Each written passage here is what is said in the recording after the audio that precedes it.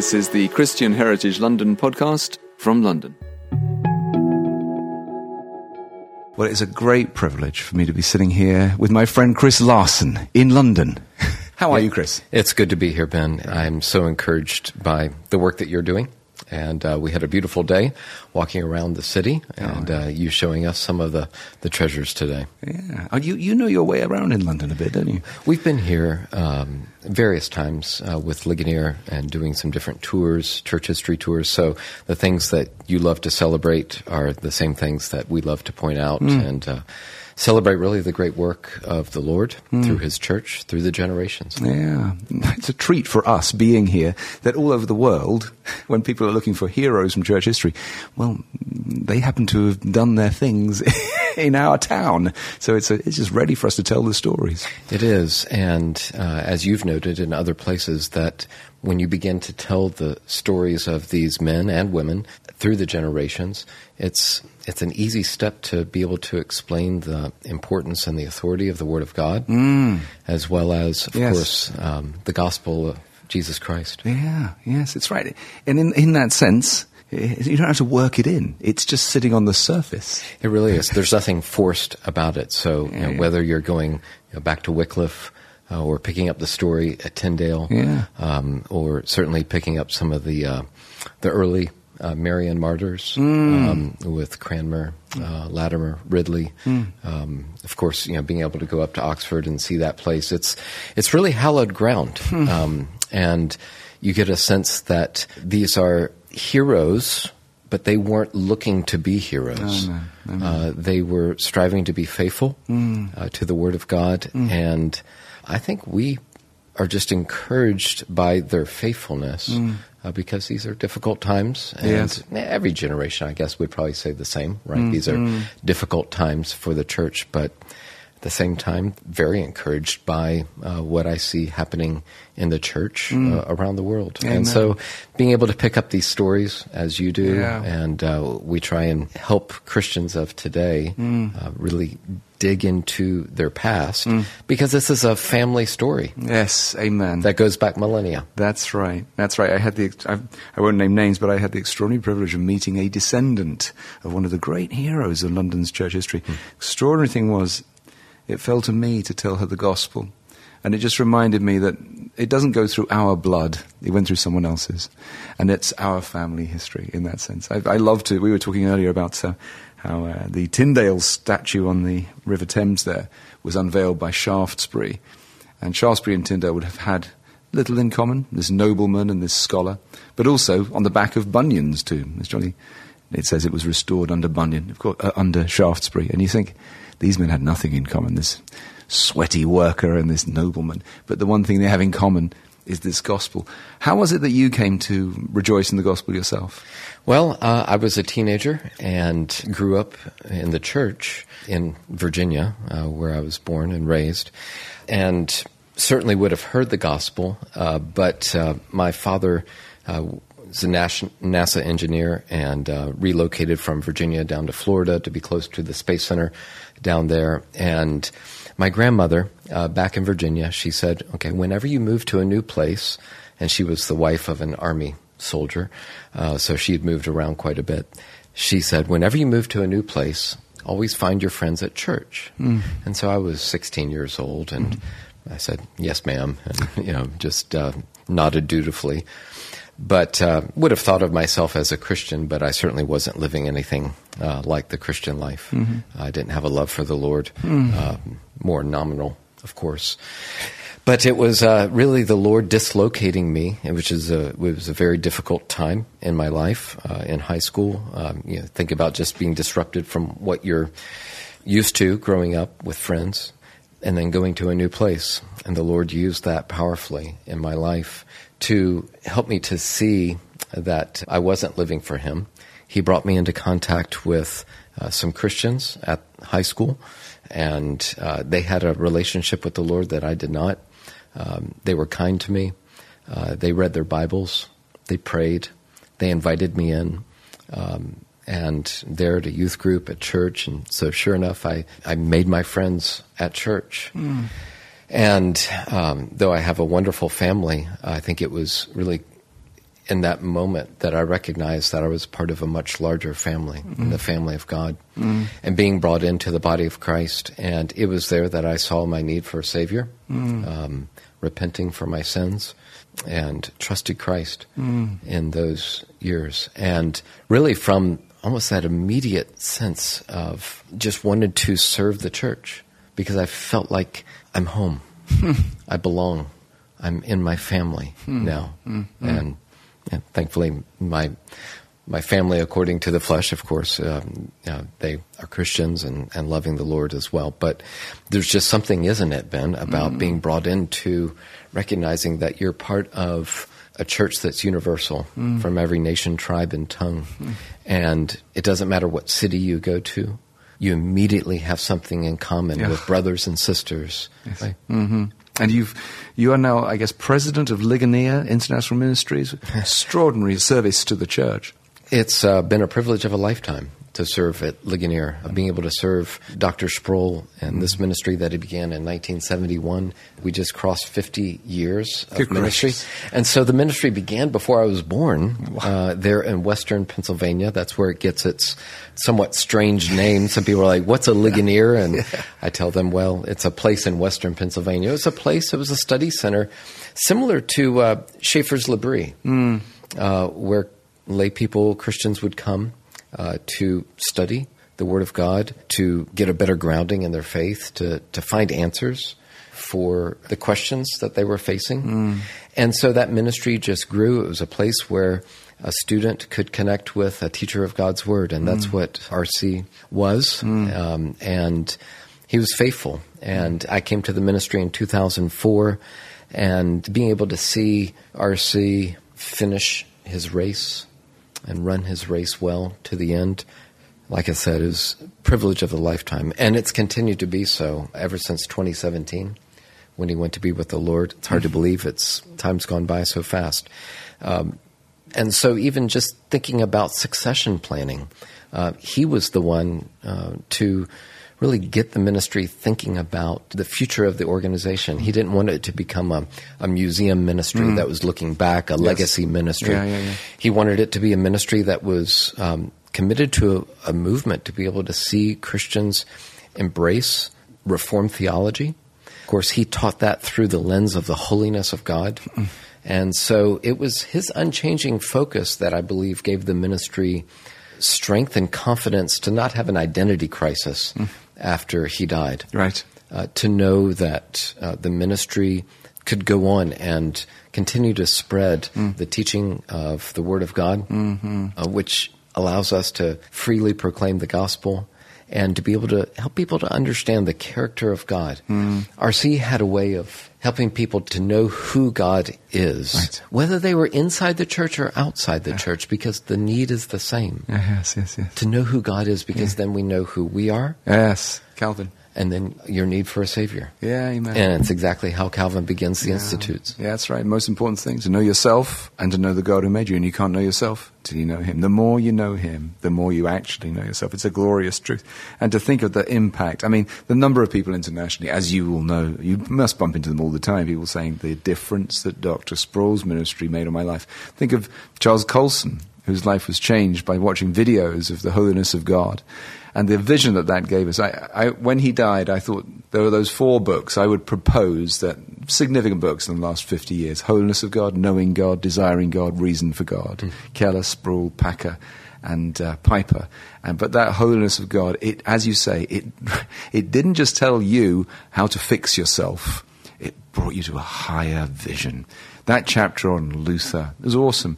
And then you're talking about looking at the future. What a precious way it was for you to commemorate that 500th anniversary of the Reformation by putting out that incredible video. And there was the conference called The Next 500 Years. It just said it all. We're not just looking back. Yeah, we're not just looking back. We look back to gain strength for today. And recognizing that we're situated in God's providence in a certain time and place, and wherever we are in the world, the responsibility is the same to pass on the faith to the next generation. Now, we look back because we need encouragement. Yeah. And whether it was Luther or Calvin or Knox or other reformers. These were ordinary men raised up to do an extraordinary work. Yes. And the Spirit used their ministry.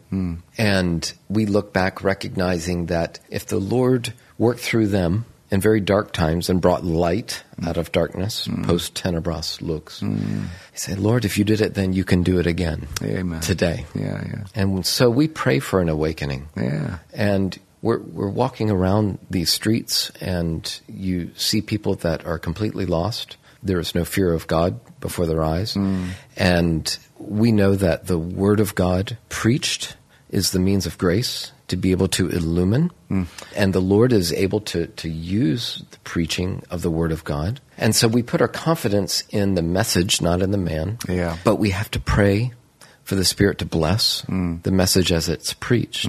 And the results are the Lord's. Yes. And so you see that in Paul's writing, right? It's neither he who plants or the one who waters, but it's God who causes the increase. And so you look at the past and you pray, Lord, you've worked mightily. Yeah. Please, Lord, work again today. Amen. Yeah. And then teaching our children and our grandchildren to put their confidence in the God of history. I was fascinated. The route which Dr. Sproul went, he ended up in pastoral ministry, unlike starting in pastoral ministry. But it's as though he couldn't get away from it. It's true. Of course, he was ordained in the church in the late 60s, but really was just drawn to teaching lay people. Yeah. Teaching a Sunday school class, and then also teaching. Of course, he taught at seminary, but he was just energized by teaching college students as well. He said something one time, just a few years ago, that when we got ready to start Reformation Bible College, he said, I don't want to start a seminary because, working with seminarians, they think they know everything already. I want young minds who don't think they know everything already. He said, I want college students because that's where you can help to equip them, train them, and flood the culture with knowledgeable and articulate Christians.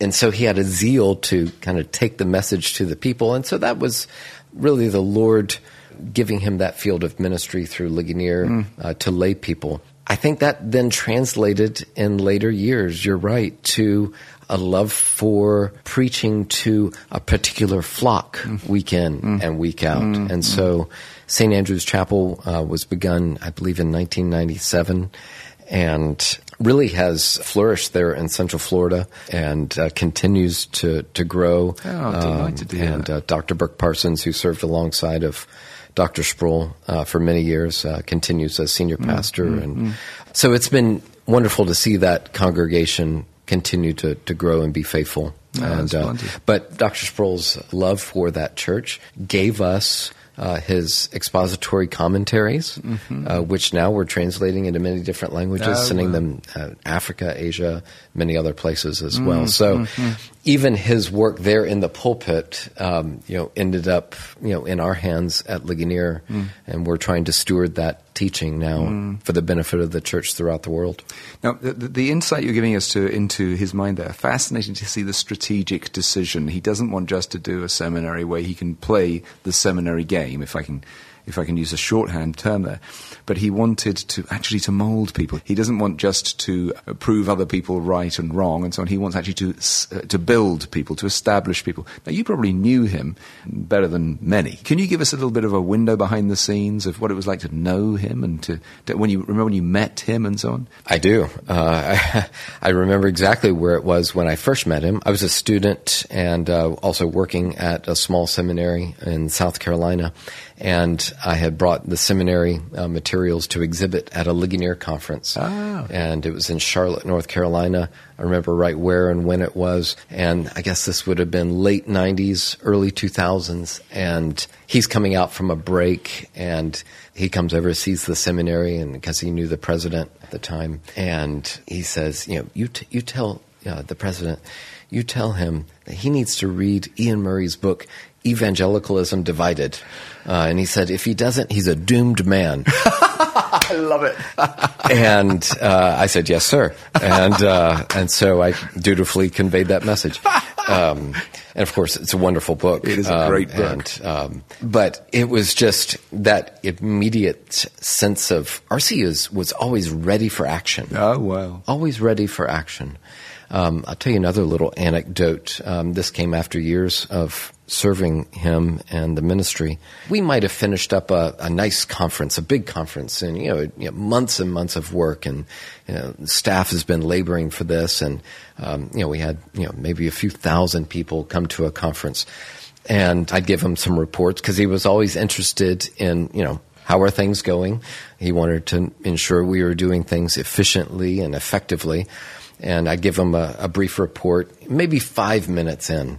He's getting bored. He's looking at his watch, and he says, okay, what's next? Oh, wow. And I love that. Uh-huh. He really wasn't interested so much in putting some trophy up on a wall. He wanted to know what's next. How are we moving forward?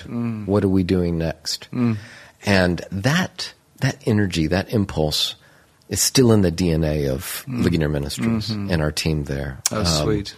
And so we have just moved on by God's grace and with His blessing to continue serving the church around the world. We're working in about 40 different languages now. And we're really trying to concentrate on the world's top 20 languages because that serves about 80% of the world's population. And again, the seed is just cast out. But what the Lord is doing with that seed, Ben, it's overwhelming to us. And it doesn't mean that Ligonier is great and it's not to lift up RC's ministry. It's to talk about the sovereignty of God. We can grow very discouraged. Here in the UK, you can note the decline of the church, and we've talked about that before. We've seen that in the States too, with churches distracted by so many different socio-cultural dynamics and things like that, but really losing their confidence in the authority and sufficiency of the Word of God. Yes. And we can be discouraged by some of the decline, and certainly coming out of the coronavirus period, many churches didn't make it out of that alive. Wow. Other churches are doing okay, but we can't look around and think that the church is healthy in the UK or in the US in many respects. But what we see, and we get just a little bit of a glimpse at that work of God around the world through Ligonier, is growth of the church throughout Latin America, the growth of the church in Asia, in India, what's happening in the continent of Africa. How I wish I had several lifetimes just to give to the work of God in Africa and all the different languages that are spoken there. But you look at English, Arabic, French, Spanish, Portuguese. These are the major working trade languages, and it's very easy to get material into the church. And the church is growing, sometimes in healthy ways, also in sometimes unhealthy ways, but it is growing. And so I think that the great need is to try and serve the church, the local church, wherever it is growing, and bringing some of these Reformation truths that were unearthed here in England and in Scotland, Wales, of course, and came to the shores of America. And now, don't you feel like we're sort of stewarding something for the benefit of the global church? Yeah, superb. I love it. Yes, the irony is the heroes about whom we're talking, as you say, they themselves didn't feel themselves to be heroes. And isn't that encouraging for we who don't feel ourselves to be heroes? Because you look at them, they held and they hoped, they rejoiced. And, we were talking earlier about Wycliffe. He must have felt, it didn't work. Oh, well. And then Jan Hus. And then the Reformation. And Wesley is converted at a meeting where he's reading, and hearing, from Luther. This is it. Right. And it was convened by people who follow the teachings of Huss at that actual meeting where he's at. And you think, so Wycliffe, you don't know. But the fact that you and I are both sitting here, you could probably trace it back to Wycliffe. And he's thinking, I didn't really work. Absolutely. And you think, the way that Tyndale died, he didn't know the rest of the story. What the Lord was going to do.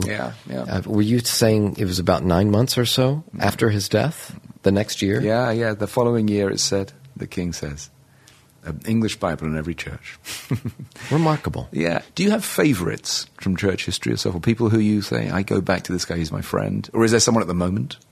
There is someone at the moment because I'm just doing some studies right now in second century Christianity. So I'm enamored by Irenaeus and his apologetical work and some of the way that he responded to the Gnostics, which I'm recognizing a lot of contemporary spirituality and even just street-level secularism has a lot of Gnosticism blended in. Seriously. And all these unquestioned assumptions that people seem to have, a modern person has today, it shows up everywhere in the second century. And there's Irenaeus and among many others, of course, just holding forth with a very strong and consistent testimony of the apostles' teaching. And it's just amazing. And again, there's a hero who wouldn't have thought himself a hero. He was responding to error. And the Lord uses heresy to refine his church and clarify the church's teaching. And he's done that since the time of Paul, of course. Right, yeah. And so I pick up from there, and I have to stop off, of course, in the Reformation. And we love Luther for his boldness and his courage. Oh, yeah. But Calvin, again, a sinner, saved by grace, but a faithful pastor. And that really, I think, defines my own sense of calling. I've not sensed that I need to be in the pulpit preaching week in, week out. I'm not ordained, but I love to serve ministers of the gospel because the church is God's plan A. Amen. It is not a ministry like Ligonier. It is the local church, an ordained man preaching to a local congregation.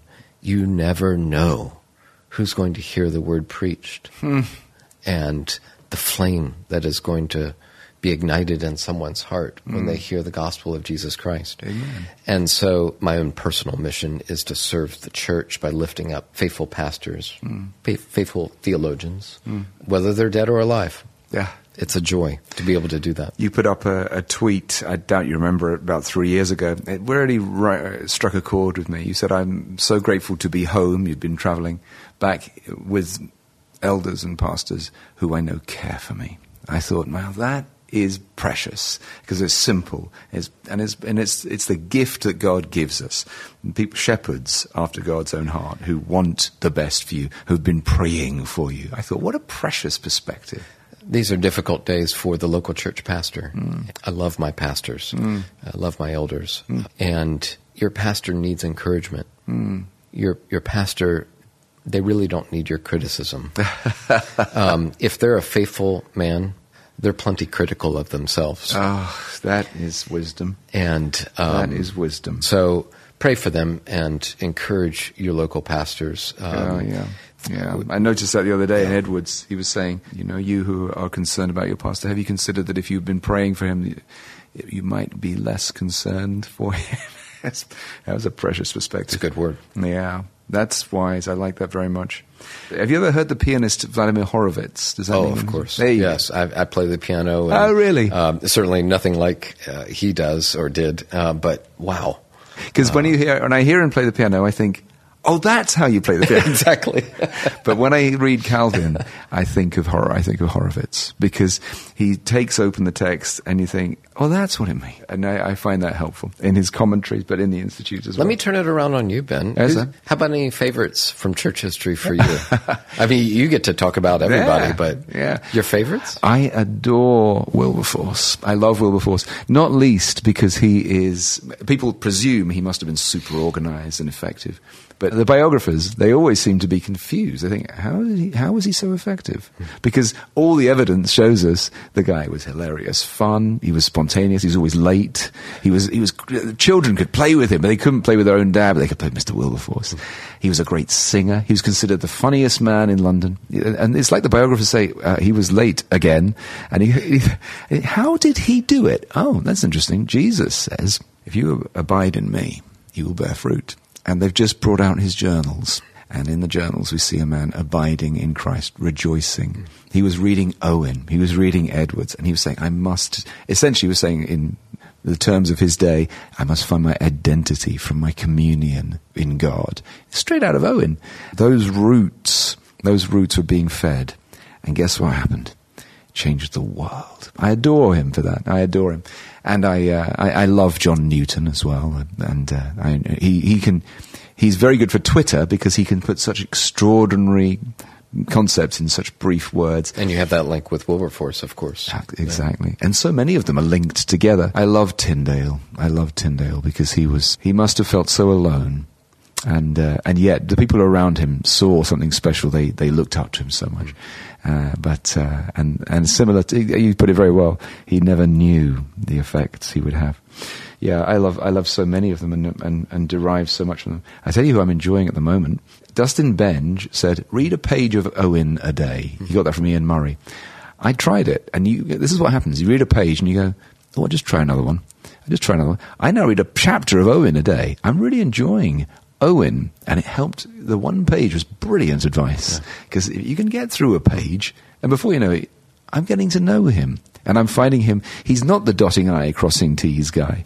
He can do that, but only for the purpose of helping you to see Christ. And that's the great thing about church history. I mean, that's how I discovered theology, and R.C. helped me to do that. I mean, you take a chapter like The Insanity of Luther. I didn't grow up with these stories, and it took R.C. teaching about the holiness of God, and he's got that chapter on Luther, and then you find Bainton, and then you start to understand more of the story of what the Lord did in the Reformation, and you start linking these things together, and you're recognizing that these are theological ideas that are being embodied in these saints that have gone before us. And so, particularly for today, when younger generations are drawn to story, yes, I think the work of biography and keeping alive the work of church history is vital. For us. You almost need a different name. Church history doesn't do it justice, does it? If you put those two words together, what could be less inspiring? Right. But when you tell someone, that's why I go back to that idea of this is our family history. Amen. That's better. Yeah. Next thing I'd like to ask you, what's new? What's on the horizon for you presently? What are you looking for, or what's floating you at the moment? Yeah, I mentioned earlier the translation work and trying to work with different distribution partners. Ligonier doesn't do what it does on its own. We work with different churches, missionaries, other publishing partners throughout the world, and being able to link arms with them to be able to take these resources over the past 5 decades, plus all the new things that we're producing, and just offer them out to the world, share them. And whether that's getting books or Bibles printed or getting all the digital media out there, many different websites. We're making a lot of use of YouTube, of course. And so I think that's really the biggest effort for us. The Lord has been very kind to allow us to have support to be able to really take some significant steps forward as a ministry and to make some longer-term commitments because we do not want to just do a project. We want to be there for the long term, to be able to serve the church around the world. Outstanding. And I think that there's too many examples of organizations that, they want to do a project so they can tell a good story back home. We intend to serve for the long term, whether that's in Africa or Asia, South America, or even as the Lord would allow it in the U.S. or in the UK as well. Practical question. You may say, no, there's nothing here, but you clearly are strategic. You are able to think big picture and strategically, which informs, do you see that in yourself? Have you grown in that? Is there someone who taught you in that? Well, I learned a lot from R.C. Oh, really? Actually, he was a really big picture thinker. Sometimes I'd try and, when we were talking about succession planning, I'd try and nail him down and say, okay, R.C., 10 years from now, 20 years from now, what do you want to see us doing? I'm looking for specificity. And he'd usually just say, well, keep doing what we're doing, but just bigger and better. And I was like, okay, well, that's kind of helpful, but not really. So I'd just smile at that. But he was crystal clear about faithfulness. And so when you look at all the opportunities, and sure, you could be going 1,000 different directions in any organization. But if your focus is on being faithful today, with the truth that's been given to you and seeking now to propagate that to as many people as possible, you're also responding to God's providence. I'll give you an example. Several years ago, we had a lot of momentum going for outreach in China and good work on the ground and some connections that were being made. And as many of your viewers and listeners would know, those doors closed to really most of the Western missionary organizations. There's not many organizations that are working officially in China. In fact, I'm not aware of any at this point. So firm has been that country's clampdown on the church. Now, the church in China is going to be fine. The Lord's going to build his church. Maybe 100 million Christians in China. And so it's more of a when, not if, that we'll be able to work again in China, because the Lord's going to tear down unbelieving regimes, and he's going to take care of his church. We know that. But, we had to pivot in God's providence to focus on, more work in South America and more work in Africa. And that's part of being strategic. You have a long-term vision for faithfulness and trying to get a message out and teaching to as many people as possible. But you have to respond to shifting operational realities. We were working on a Russian website this year to get our resources into Russian. And, with the current situation in Ukraine and difficulty working with, some of our translators, we'll see if that happens or not. But that's just kind of a current example of man plans his ways, the Lord directs his steps, and, that's okay.